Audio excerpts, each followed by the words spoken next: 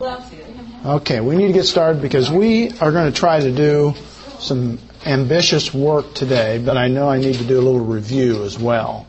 So we have a few seconds for spiritual preparation, and spiritual preparation is just maybe 30 seconds of private time for confession of sins. 1 John 1:9, if we confess our sins, He's faithful and just to forgive us our sins and cleanse us from all unrighteousness. And that puts us in fellowship so that God and the Holy Spirit can assist us in our study. So let's take just a few seconds, closing our eyes, bowing our heads, and then I'll open us in prayer.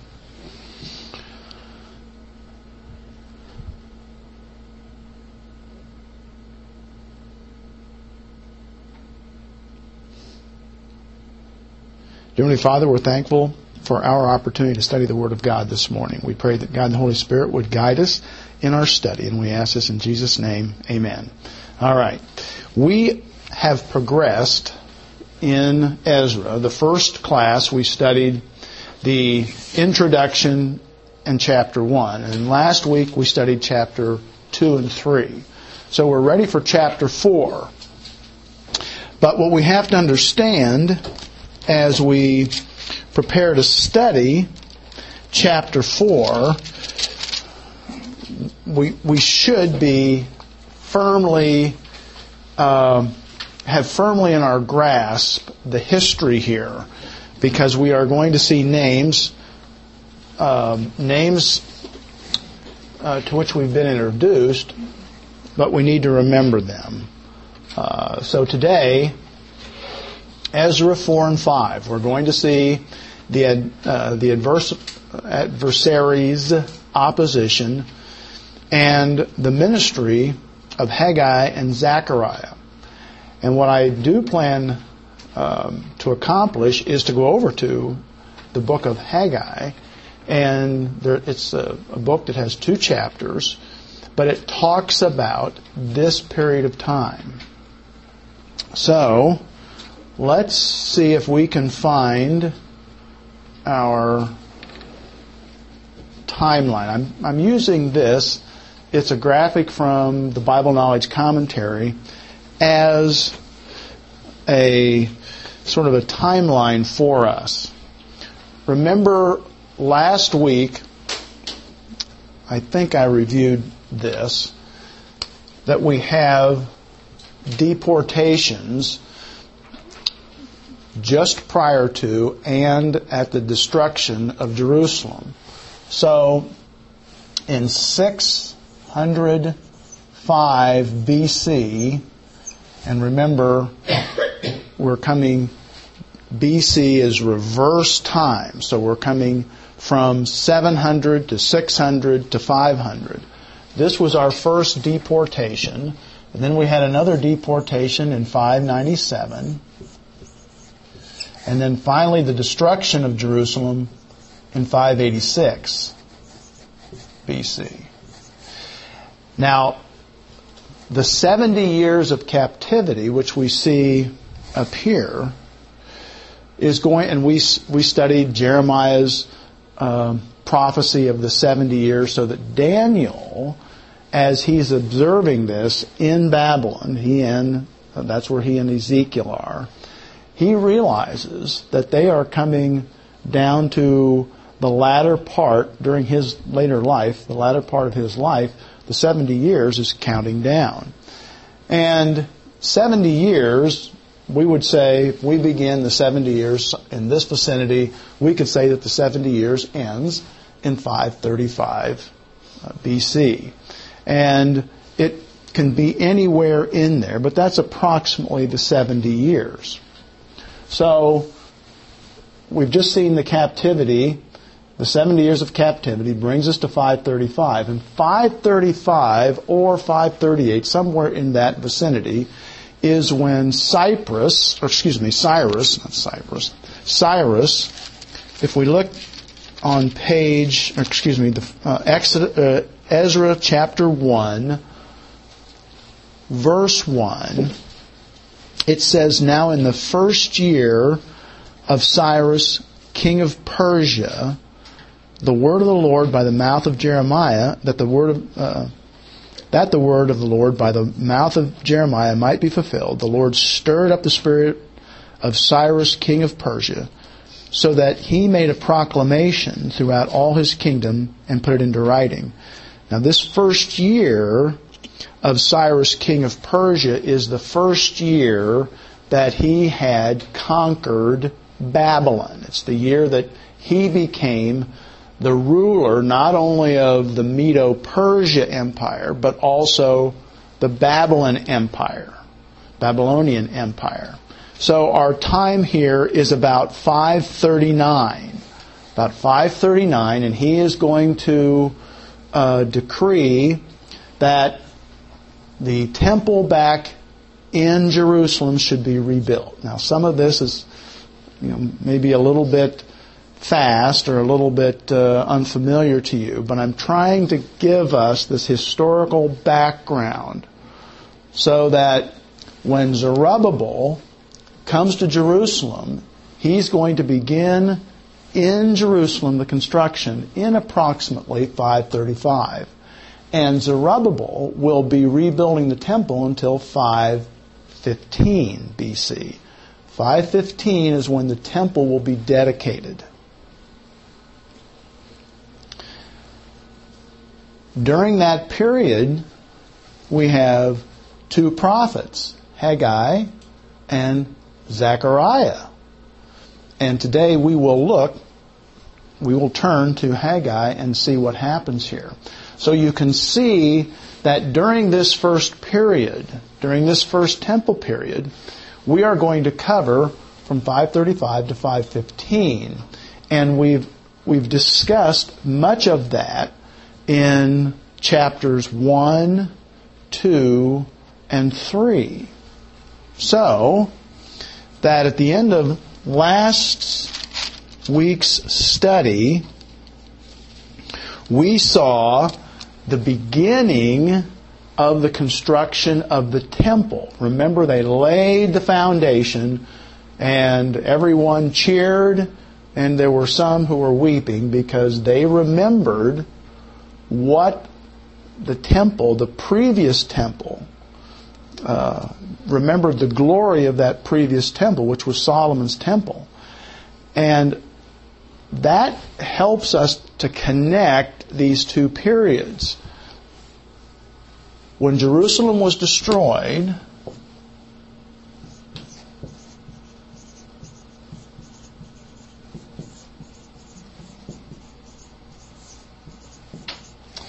this was a deportation.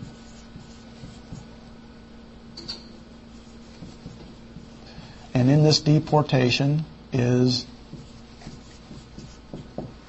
Ezekiel. This is a deportation.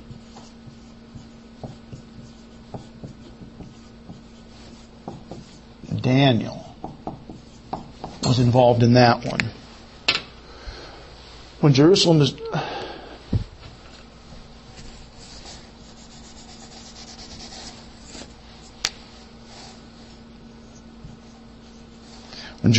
destroyed, we have individuals being deported who will return with Zerubbabel in 535. So this is not like centuries and centuries later.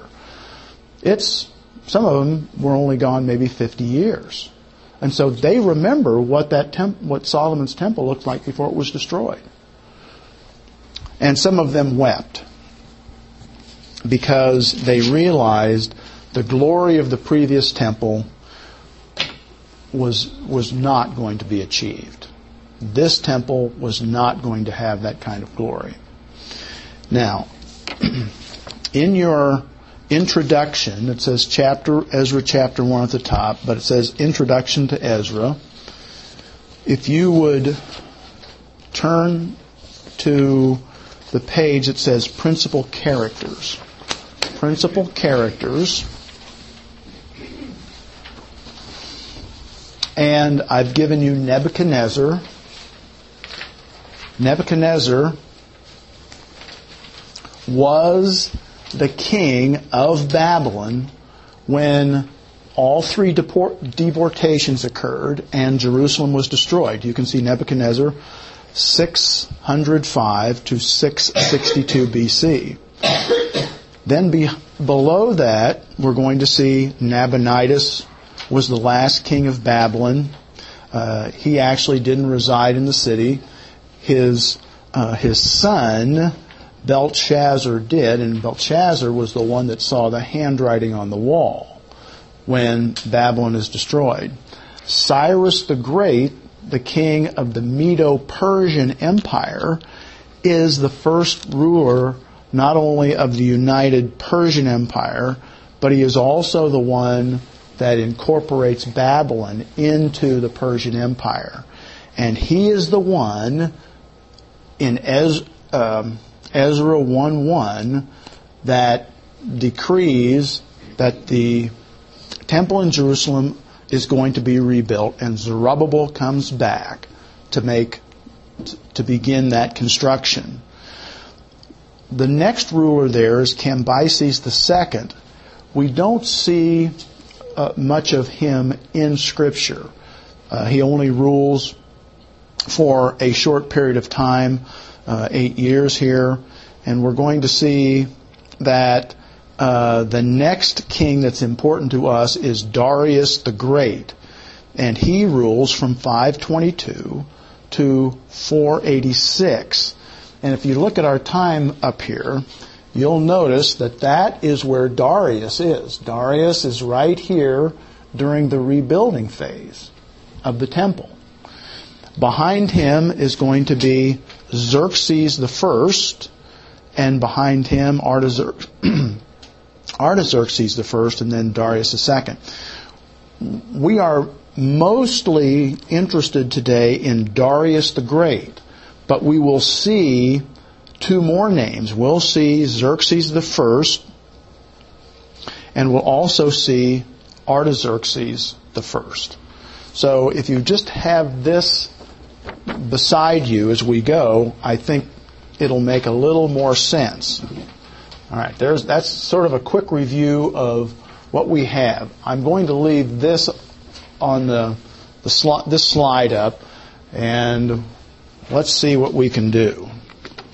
All right, we know in chapter 3 we've laid the foundation of the temple. There's going to be two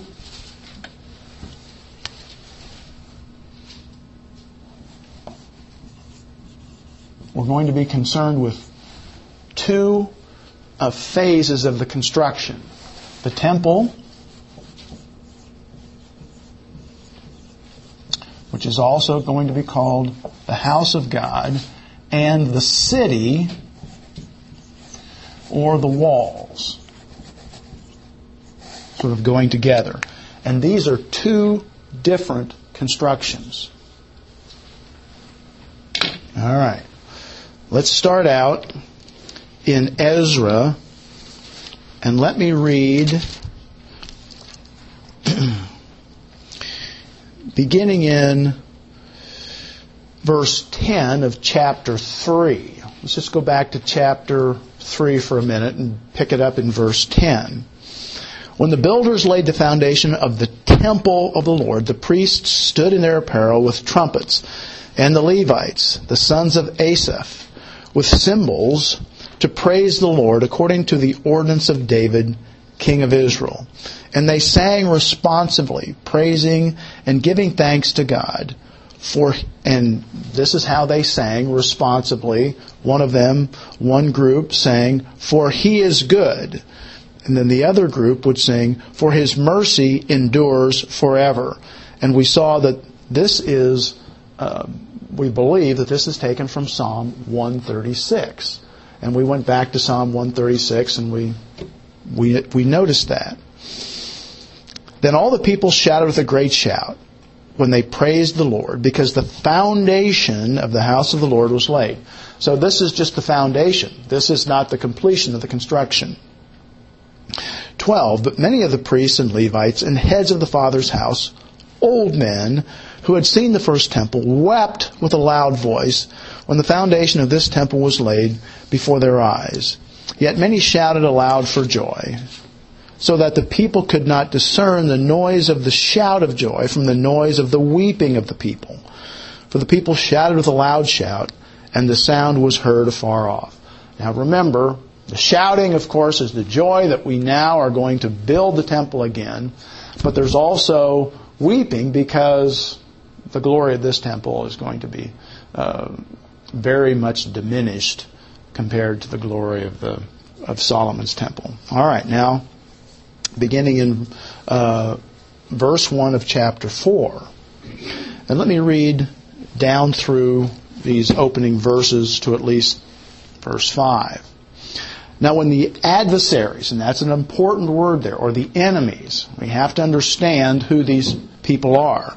Now when the adversaries, the opponents, the enemies of Judah and Benjamin, heard that the descendants of the captivity, the exile, were building the temple of those who had been exiled, were building the temple of the Lord God of Israel, they came to Zerubbabel and the heads of the fathers' houses, and said to them, "Let us build with you, for we seek your God as you do, and we have sacrificed to him since the days of Esarhaddon, king of Assyria, who brought us here." Now you'll notice that these are the adversaries, the enemies, who come and say, "Let us build with you, for we seek your God." Verse 3, "But Zerubbabel and Yeshua," and we've noticed that this is also, we'll see it also in the English translation, which is Joshua, Yeshua, Joshua, "and the rest of the heads of the houses of Israel said to them, You may do nothing with us to build a house for our God, but we alone will build to the Lord God of Israel, as King Cyrus, the king of Persia, has commanded us." Then the people of the land, and the people of the land is another phrase or a word for the enemies, the adversaries here. Then the adversaries, the people of the land, tried to discourage the people of Judah. They troubled them in building and hired counselors against them to frustrate their purpose, their plan, we could say. All the days of Cyrus, king of Persia, and now we remember it was Cyrus who sent them back, even until the reign of Darius, king of Persia. So, we have this beginning during the time of Cyrus, and it continues into Darius, king of Persia, and this Darius, king of Persia, is Darius the Great. And from our timetable, we saw that Darius ranged from 522 to 486. So it enters into this period right into here. All right. Now, let me go back just briefly and pick this up, talk a little bit about it. The adversaries of Judah here are the Samarians. And you'll remember that when the northern kingdom, we're not talking about the southern kingdom now because there is a difference. The northern kingdom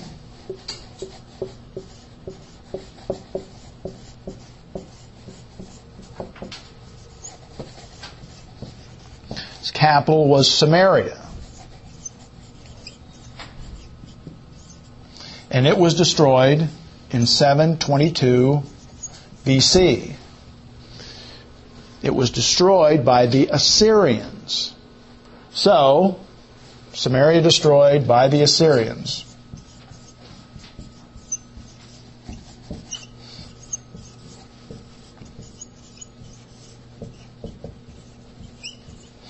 And when they were destroyed, they took captives from the northern kingdom, these are the 10 northern tribes, and resettled them throughout the Assyrian Empire.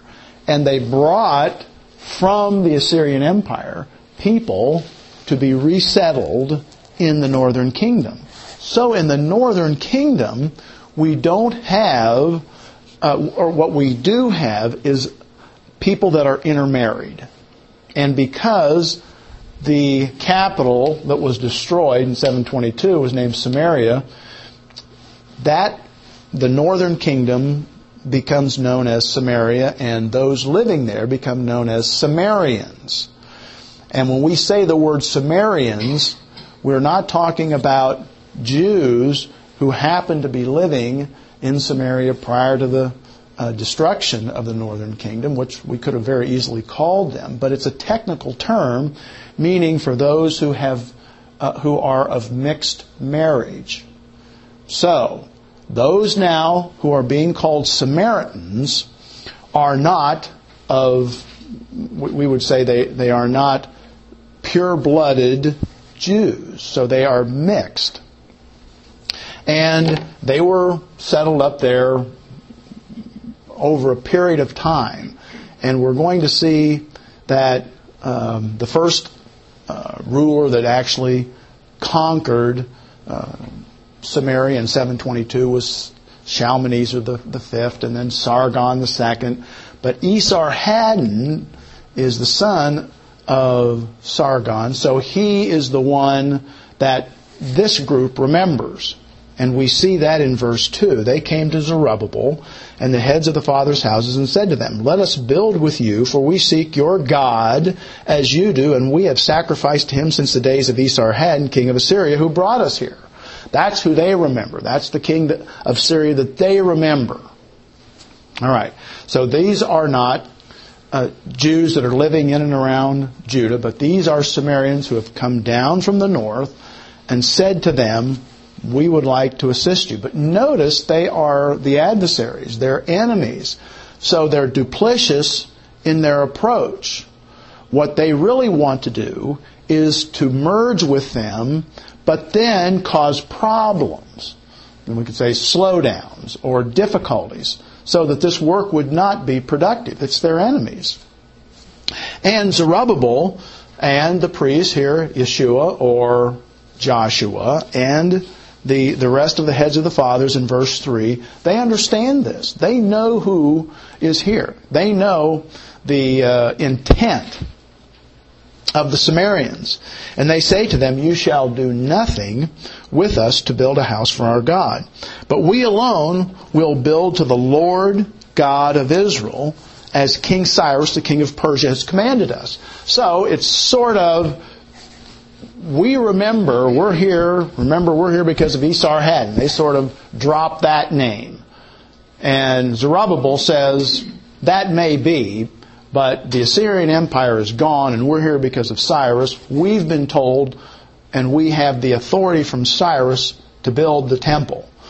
And so we're following that, and we don't want your help. He understands the idea here. So the first plan for the Samaritans, for the enemies here, was to merge with them and cause problems. That doesn't work. Second tactic would be found in verse 4. Then the people of the land, the Samaritans, their enemies, tried to discourage the people of Judah. And the word there for discourage, or it's a phrase, it's correctly translated, discouraged, but literally it means to make weak the hands of. It's a great Hebrew phrase that we would see here. So the people of the land tried to make weak the hands of the people of Judah, and they troubled them in building. And the troubling here tries to discourage them. That's a very good word here. One is to dishearten, to discourage, or to make weak, and the other one is to dishearten or to discourage. So their second plan here is to do everything they can, various means, to discourage them. And so how did they do that? Well, they hired counselors. Lawyers would be probably a good word for today, against them to break, to frustrate, to break their purpose, to break their plans, all the days of Cyrus, king of Persia, even until the reign of Darius, king of Persia. All right, so what we have here is soon after they arrived, even after they laid the foundation, there's going to be resistance. continued resistance here from the time of Cyrus's reign right into the time of Darius. So we go right through Cambyses' reign, 8 years, right into Darius's reign. Now, I want you to jump over to verse 24. So we're going from verse 5 over to verse 24 in chapter 4. Verse 24 says, "Thus the work of the house of God," remember the temple here, "which is at Jerusalem, ceased. And it was discontinued until the 2nd year of the reign of Darius, king of Persia." So the efforts to discourage the work continues into the period of reign of Darius, which we saw begins in 522. And it says here that the work is going to cease until the 2nd year. So in about 521, 520, we're going to see that it says, verse 24 says that the work ceased until that year. So, the Samaritans, the enemies, are successful. They are able to bring the work on the temple to a halt. Very early after they've arrived, the children of Israel from Babylon have arrived. They start to build. The Samaritans discourage them, and they manage to interrupt the work until the 2nd year of Darius. Now, what we have between verse 5 and verse 24 is a parenthesis. Verses 6 through 23 is a parenthesis. And we believe that Ezra is writing this. And what Ezra does is he is now going to give us a summary of the letters that were written during not only this period of time, but the period of time that extends all the way down into the time when the wall was rebuilt. And so as we read this, we're going to read temple, and we're going to read city, and we're going to read walls, and we're going to read about various rulers. We just simply have to realize that Ezra has gathered them all up and placed them in this chapter. So, if we want to deal chronologically, we have to jump from verse 5 to verse 24. But logically, according to Ezra, I should put these letters together so you can read all these letters together. That's what Ezra does. And in verse 6, it says, "In the reign of Ahasuerus," and that is Xerxes. So, during the reign of Ahasuerus, Xerxes. So we go to our chart and we see this is Xerxes the first, and he reigns from 486 to 465. So here is going to be that first letter. Now remember, don't say, well, now wait a minute, we've already gotten beyond this. Well, this is because this is a parenthesis. We're in a parenthesis, and all we're going to do now is just review these letters, this resistance. We know there's resistance up to beginning during the time of Cyrus and extending into the time of Darius. And we saw in verse 24 that interruption. There is going to be an interruption of the building of the temple, but it will resume during the period, the 2nd year of Darius. Darius is ruling right in here. So about 520 it's going to resume, and it will be completed in 515. That's the temple. But now let's just read the summary that Ezra gives us. And in the reign of Ahasuerus, or Xerxes, in the beginning of his reign, they wrote an accusation against the inhabitants of Judah and Jerusalem. In the days of Artaxerxes, also, here we have the next ruler. So we have the next ruler, Artaxerxes, who reigned from 465 to 424.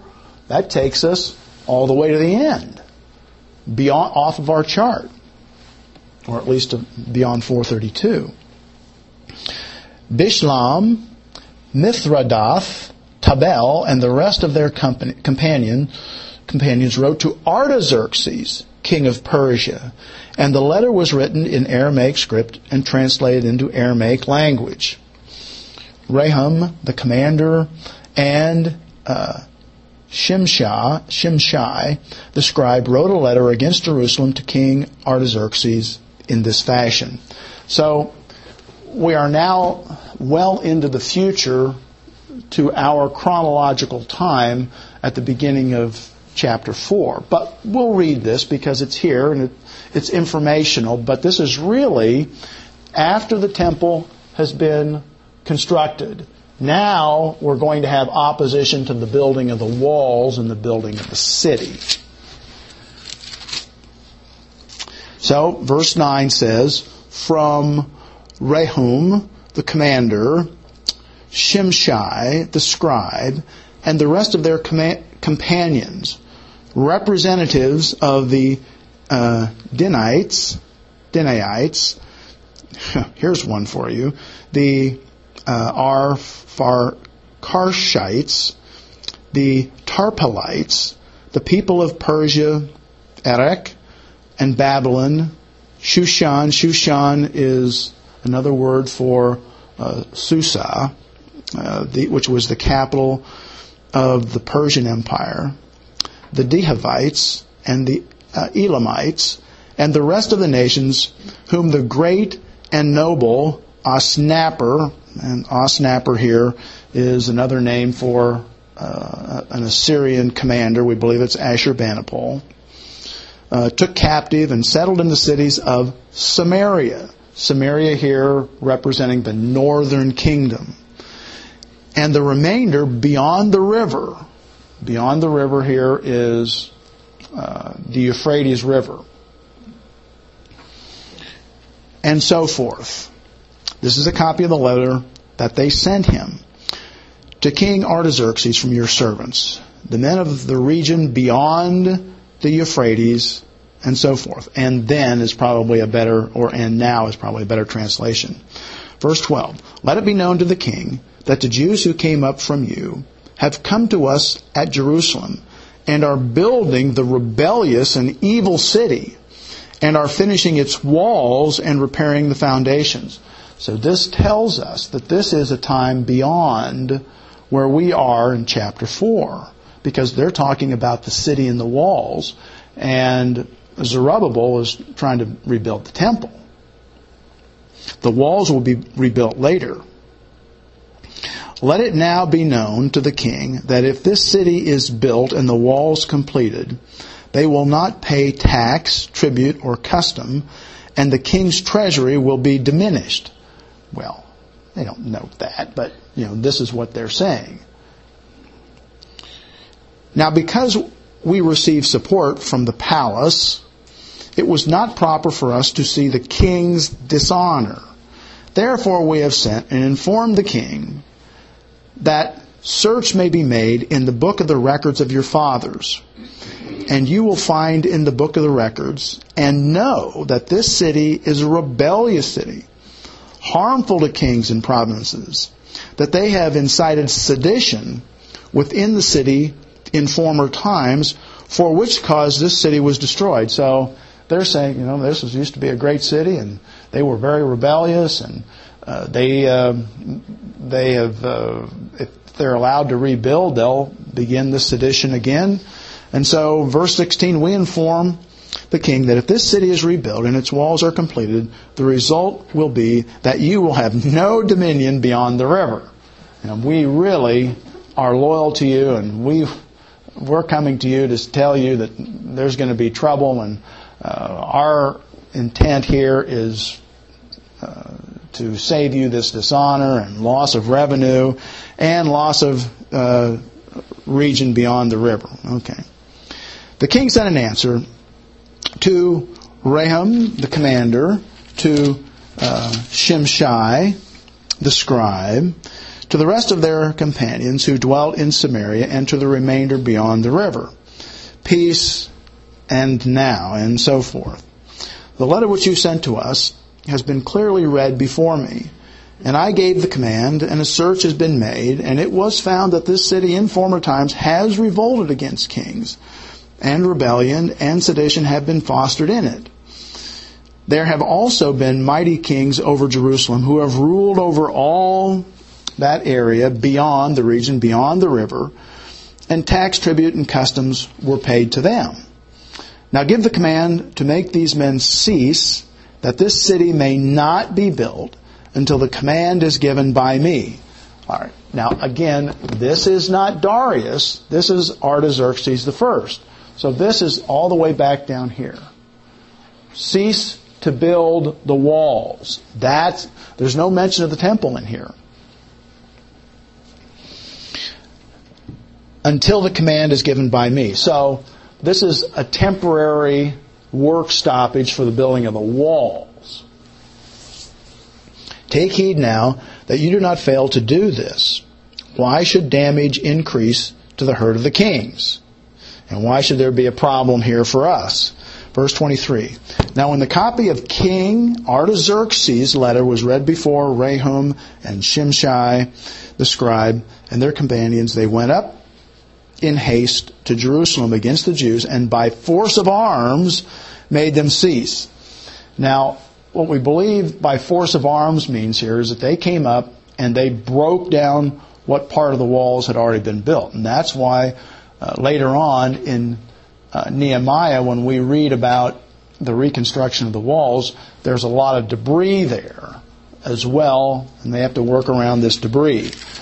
So that is simply, again, this parenthesis from verses 6 through 23 that talk about this particular letter, but there were others that were written as well. And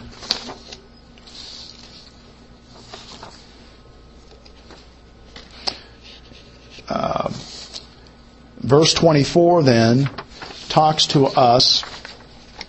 Managed to lose my notes here. Verse 24 then says, and we resume from verse 5, thus the work of the house of God. So now we're back to the house of God. This is the focus of Zerubbabel's efforts. Thus the work of the house of God, which is at Jerusalem, ceased, and it was discontinued until the second year of the reign of Darius, king of Persia. So it is interrupted. It's interrupted for about 15 years. We're going to see from about, somewhere here when they actually have gotten the foundation laid until 520.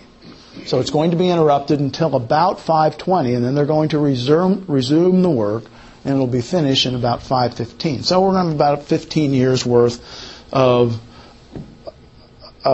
interrupted work. So let's go on to chapter 5. Then the prophet Haggai and Zechariah, the son of Iddu, prophesied to the Jews who were in Judah and Jerusalem in the name of the God of Israel, and who was over them. So Zerubbabel, the son of Shealtiel, and Yeshua, this is Joshua, the son of, and here we have Jozadak. Jozadak is what it's in the English. Hebrew is a Y. Jozadak rose up and began to build the house of God, which is in Jerusalem, and the prophets of God were with them, helping them. Now, I would like to finish Ezra 5 today, but I also would like to turn over to Haggai in the Old Testament, and it's just very close to the end of the Old Testament, which is just ahead of Malachi, Zechariah, and then Haggai. You can back into it. It's the third from the end there. Haggai. And Haggai is only 2 chapters long. So I don't want to spend these 2 books, Haggai and Zechariah, are placed in here just ahead of Malachi. But let's look at what we have here in Haggai, because Haggai is going to concentrate on the spiritual condition of the people, whereas Ezra talks about the physical construction. We'll go back and we'll talk about the letters and the construction and what occurred there, but this is Haggai talking about the spiritual condition of Israel. And let me read through this, and I'll try to make a commentary as quick as I can, because as I said, I'd like to come back to chapter 5 in Ezra as well. In the second year of King Darius, in the 6th month. So we think if Darius begins in about 522, so we're around 520 approximately. And it says, in the 6th month of the first day of the month, the word of the Lord came to Haggai, the prophet, to Zerubbabel, the son to Zerubbabel. So Haggai is speaking to Zerubbabel now, the son of Shealtiel, governor of Judah, and to Joshua. So this is Yeshua that we saw back in Ezra. Same person. The son of, and then we have Yehozadak. So we just have a little bit different formation of the name. The high priest saying, thus speaks the Lord of hosts, saying, this people says, and now this is what the people are saying, the time has not come, the time that the Lord's house should be rebuilt. So, okay, it looks like resistance. It looks like there's all kinds of opposition here. Maybe this isn't the Lord's will. Maybe the Lord doesn't want the temple rebuilt. So let's go about our own business. We can still take care of ourselves here. Then the word of the Lord came by Haggai the prophet, saying, is it time for yourselves to dwell in your paneled houses, and this temple to lie in ruins? So what they were doing is they were finding wood, nice wood, going up into the hills, or buying it from the Phoenicians, Tyre and Sidon, bring it down. They're paneling their house. Really nice houses here. What's the temple? Oh, well, the temple's over there. At least it used to be over there somewhere. Now, therefore, says the Lord of hosts, consider your ways. Consider your life. Consider what you're doing. Taking care of yourself very well. But your spiritual life is over here in ruins, is in shambles. And of course, this is very appropriate for us today, too. Many Christians, that's exactly what's happening in their lives. They sort of give lip service to their spiritual life, but in reality it's in shambles. But their personal life, everything's fine. Matter of fact, they're very well off. 6, you have sown much and bring in little. So the Lord is disciplining the land.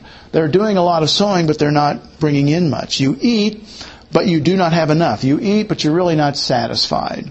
You drink, but you're not filled with drink. In other words, again, not satisfied. You clothe yourselves, but no one is warm. It doesn't bring warmth. They're still frustrated. And he who earns wages to put in a bag with holes. So it's like your wages are going. They're gone. It's like wearing a pair of trousers that have holes in the pockets. Thus says the Lord of hosts, consider your ways. Again, look at how you're living your life. Go up to the mountains and bring wood and build the temple, that I may take pleasure in it and be glorified, says the Lord. You looked for much. In other words, you've got high expectations for a harvest yield here, but indeed it came to little. And when you brought it home, when you bring the harvest, whatever it is, I blew it away. It vanished. It was gone. Why? Says the Lord of hosts, because of my house, that it is in ruins, while every one of you runs to his own house. You're living and working and managing your own affairs very well, but my house is in ruins. And so the nation is being disciplined for that. And you're very frustrated in your life, but it's because your spiritual life And again, here we are, living in the United States in the year 2012, and we're looking at our nation slowly crumbling around us. And so I think we've got a direct analogy here. Therefore, the heavens above you withhold the dew, the rain, and the earth withholds its produce, its fruit, its production. For I called for a drought on the land and the mountains, and on the grain and the new wine and the oil, on whatever the ground brings forth, on men and livestock, and on all the labor of your hands. This, by the way, takes us right back to Leviticus 26 and Deuteronomy 28 through 30, which talks about the blessings and cursings. If you're faithful, I will bless you. If you're unfaithful, I will curse you. If you're disobedient, I will curse you. And so that's what's happening here. We're seeing that played out here, the cycles or the stages of discipline. Then Zerubbabel, the son of Shealtiel, and Joshua, the son of Jehozadak, the high priest, with all the remainder of the people, obeyed the voice of the Lord their God and the words of Haggai the prophet, as the Lord their God had sent him, and the people feared the presence of the Lord. So they resumed their fear of the Lord, their obedience here. Then Haggai, the Lord's messenger, spoke the Lord's message to the people, saying, I am with you, says the Lord. In other words, why are they not building? Well, they had been discouraged and opposed by their enemies. And so, I guess we can't do that. They're not opposing us from building our own homes and planting and having a harvest, but they're opposing us over here. So he says, I'm with you, says the Lord.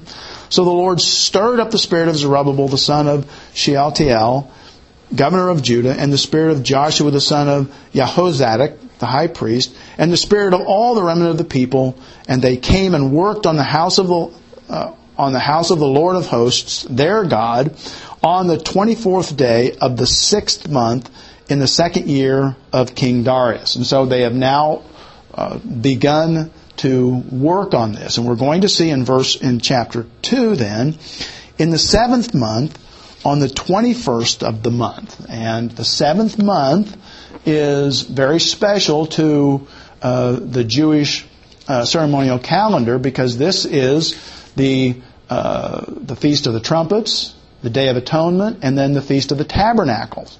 And the Feast of the Tabernacle begins on the 14th day, and it's over on the 21st day. So it's interesting that in the 7th month, on the 21st day of the month, this would be the last day of the Feast of the Tabernacles, the word of the Lord came by Haggai the prophet, saying, Speak now to Zerubbabel, the son of Shealtiel, the governor of Judah, and to Joshua, the son of Jehozadak, the high priest, and to the remnant of the people, saying, Who is left among you who saw this temple in its former glory? And how do you see it now? Well, in comparison, it's almost nothing. And that's what it says. How do you see it now? In comparison with it, is it not in your eyes as nothing? All right. The temple is not as grand. But what he's going to say is that I am still here. The power of the Lord is not shortened. Yet now be strong, Zerubbabel, says the Lord, and be strong, Joshua, the son of Jehozadak, the high priest, and be strong, all you people of the land, says the Lord, and work, for I am with you. Yes, you're disappointed that it's not, the grandeur isn't there, but I'm with you. You've rebuilt the temple, I am with you, or you're rebuilding the temple. Says the Lord of hosts, I am with you. According to the word that I covenanted with you when you came out of Egypt, so my spirit remains among you. Do not fear. And we could go back to Exodus and also into Deuteronomy and see those promises that the Lord says to Israel. I will be with you. I will possess the land for you. I will go before you. I am with you. So according to the word that I covenanted with you when you came out of Egypt, so my spirit remains among you. Do not fear. For thus says the Lord of hosts, once more, it is a little while, I will shake heaven and earth, the sea and dry land. And this is a prophecy of the future. beyond even the church age that we have right now. And I will shake all the nations, and they shall come to the desire of all nations. I believe that this is a phrase, a name for the Lord Jesus Christ upon His return, the end of the tribulation.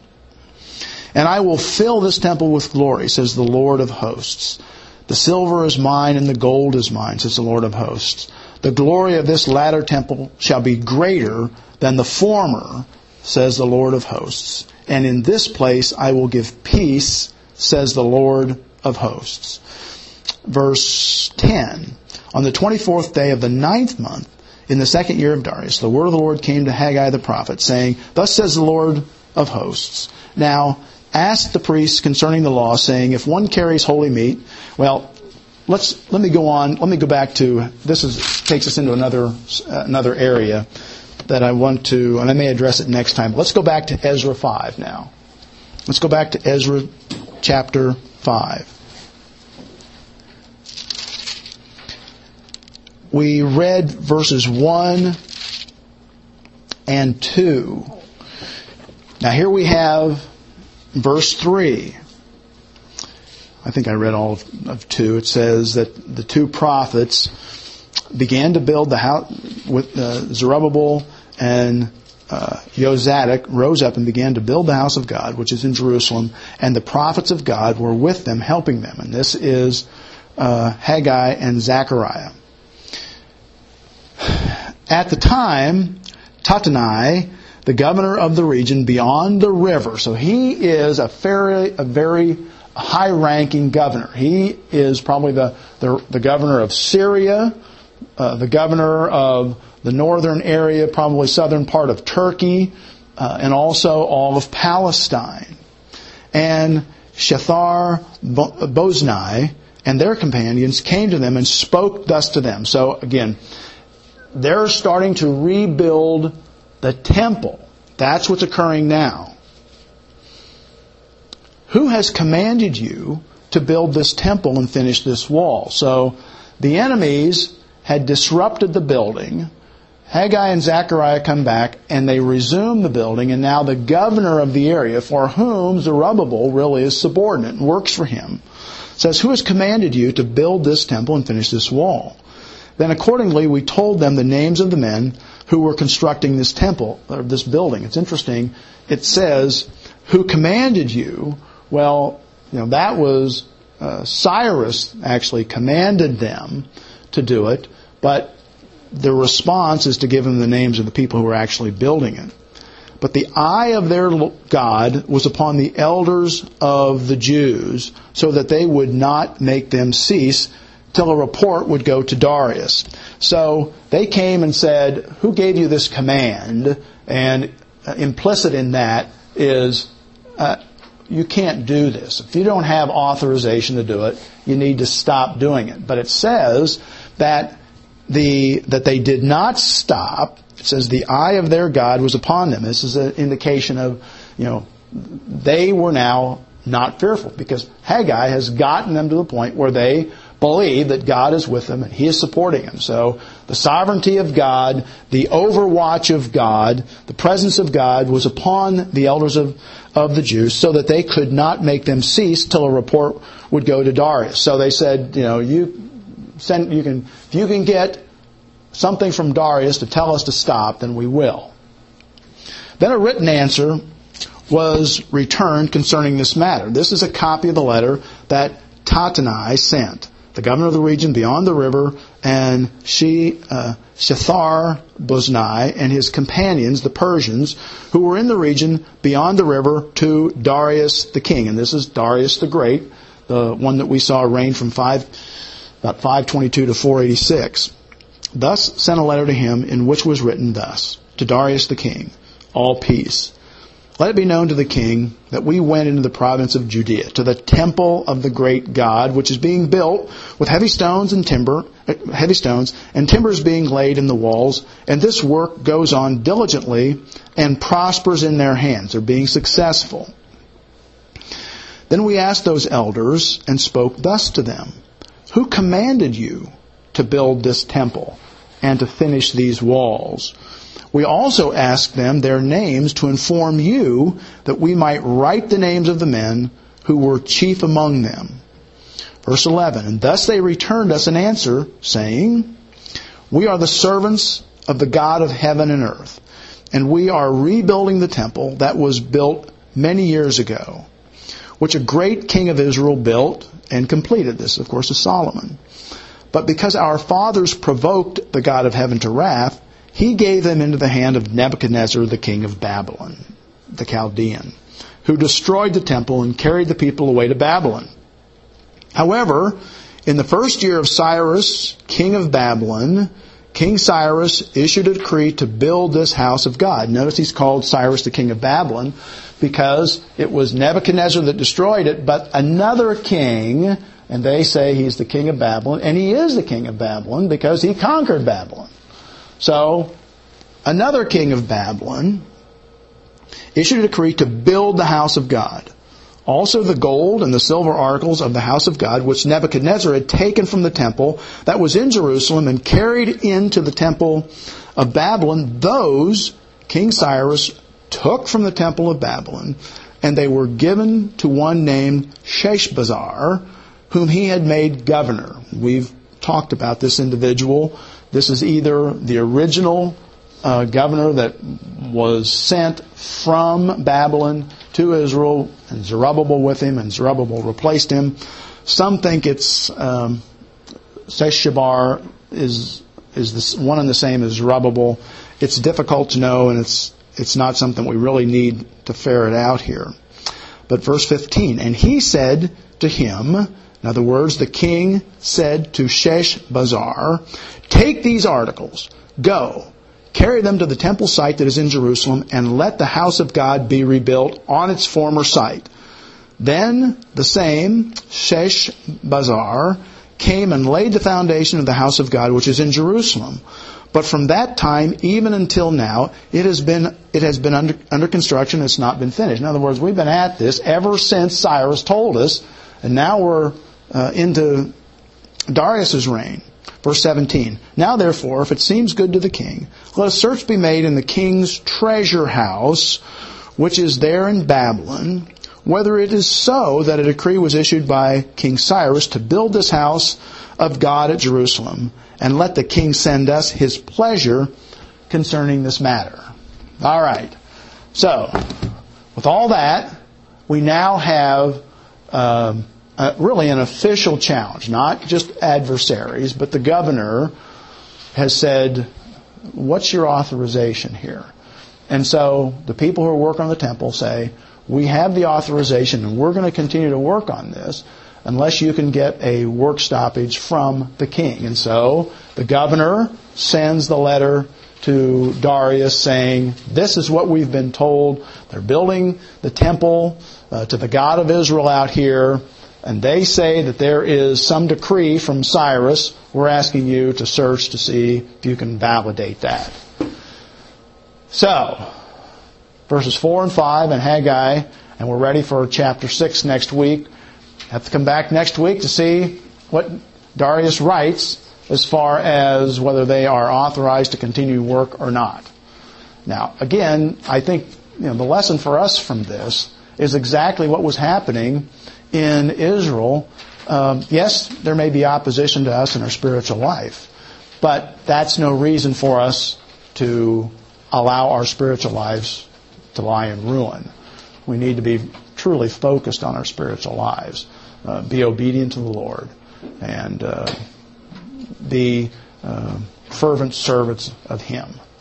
Let's bow our heads in prayer. Dear Heavenly Father, we are thankful for the history of Israel and for the lessons that we can learn from it.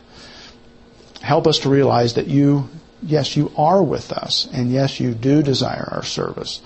And help us not to have our eyes so much on ourselves and our own production, our own harvest, but also, Father, to be obedient to you in our service to you. We pray for our nation.